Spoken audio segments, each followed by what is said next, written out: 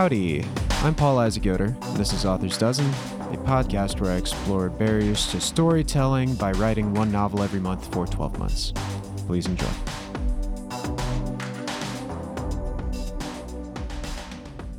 Hello.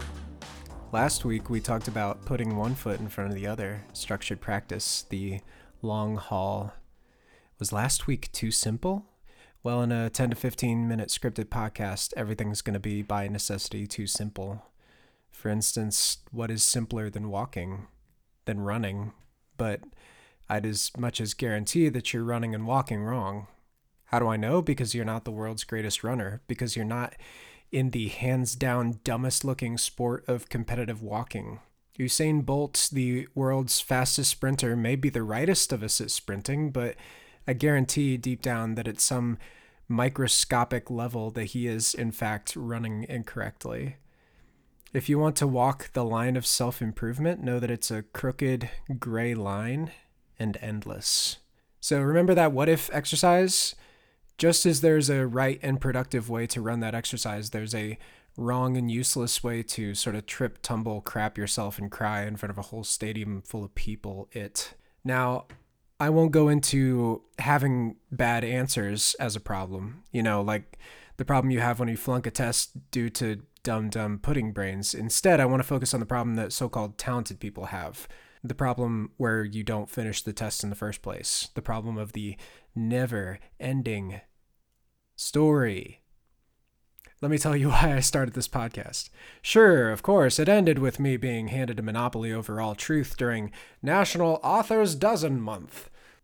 All while surrounded by billions of fawning fans/loyal subjects.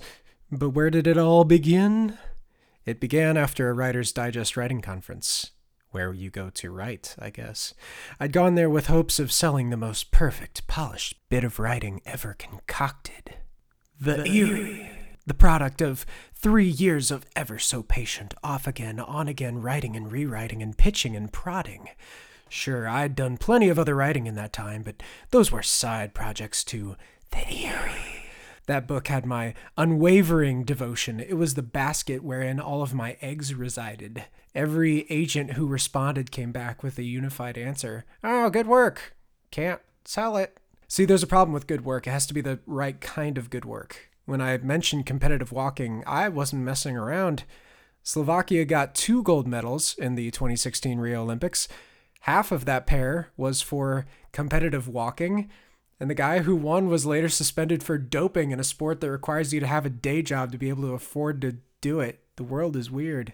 And say what you will for walking or crokinole or curling as competitive sports, but right now you can't name their leading players like you could for the NBA or NFL. Heck, maybe you like watching bobsledding more than you like watching soccer, but that doesn't change the fact that culture has decided that soccer is more worthy of their attention than watching dudes with muscular butts ride a sled. Okay, walking all this back. Just because someone is a master of something doesn't mean they're a master in the right thing at the right time. All well and good if you're the world's best rocket scientist, but it's probably not going to manifest in financial success if you live before the invention of the wheelbarrow. The comments surrounding the Erie's manuscript were universal. I never heard that it needed more work or more talent in the writing department, no matter how true that might have been. What I heard time and time again is that The Eerie was a book that, even if it was perfectly written, wasn't going to fly off the shelves and make the agent a lot of money. I love the book I wrote. I love it the way you love anything you devoted your life to for 3 years. The way you love something you cultivated and crafted until it's as beautiful as you could ever make it. But maybe it's the wrong place and time for that book. Does that mean the book goes away? Does it make it worthless? No! I find myself appreciating Van Gogh's art even more when I know that he wasn't appreciated or paid for it in his own time. Van Gogh didn't curate his paintings to the taste of his culture, but to his own taste and talent. And more importantly, Van Gogh didn't get stuck. He kept painting, kept moving, kept innovating. And what I'm getting at here is one reason why I started Author's Dozen. However good I am as a writer, it's not good for me to write one thing for the next decade. However much I care for something, it's eventually going to be time to finish it and move on to the next step. Who knows if you might be good at something else? Who knows if it's just not the time and place for your current obsession? Let's take a look at all the books I've written in 2020. Wolf writing fantasy western about life expectations and justice. An AI Frankenstein story concerned with doubt, selfishness, and power. A far future sci-fi fantasy planetary invasion story that confronts greed and misplaced faith. A cat morphing detective noir about violence, vengeance, and pride. So real quick, rank those concepts in your head. You got a favor, right? So like no matter the execution, one of them has a head start in your brain. This is clearly not to say, oh, just create what the committee says is popular right now. Quite the opposite. People usually don't know what they want right up until they want it. And once they know they want it, they already got it from somebody else who did it before you. Who would have thought that a vampire werewolf love triangle would spawn an entire genre of paranormal romance? Who could have guessed that Harry Potter or 50 Shades or Da Vinci Codes or Hunger Gaming would be so popular, sometimes in spite of their quality as literature? Maybe your first idea isn't your best idea. Maybe it is. You don't find out how good something is by holding it and tinkering with it for the rest of your life. The way to find out is to cast it into the ocean and see if fishies bite. Obsession is a narrowing of focus. Obsession is a dismissing of everything outside of the obsession.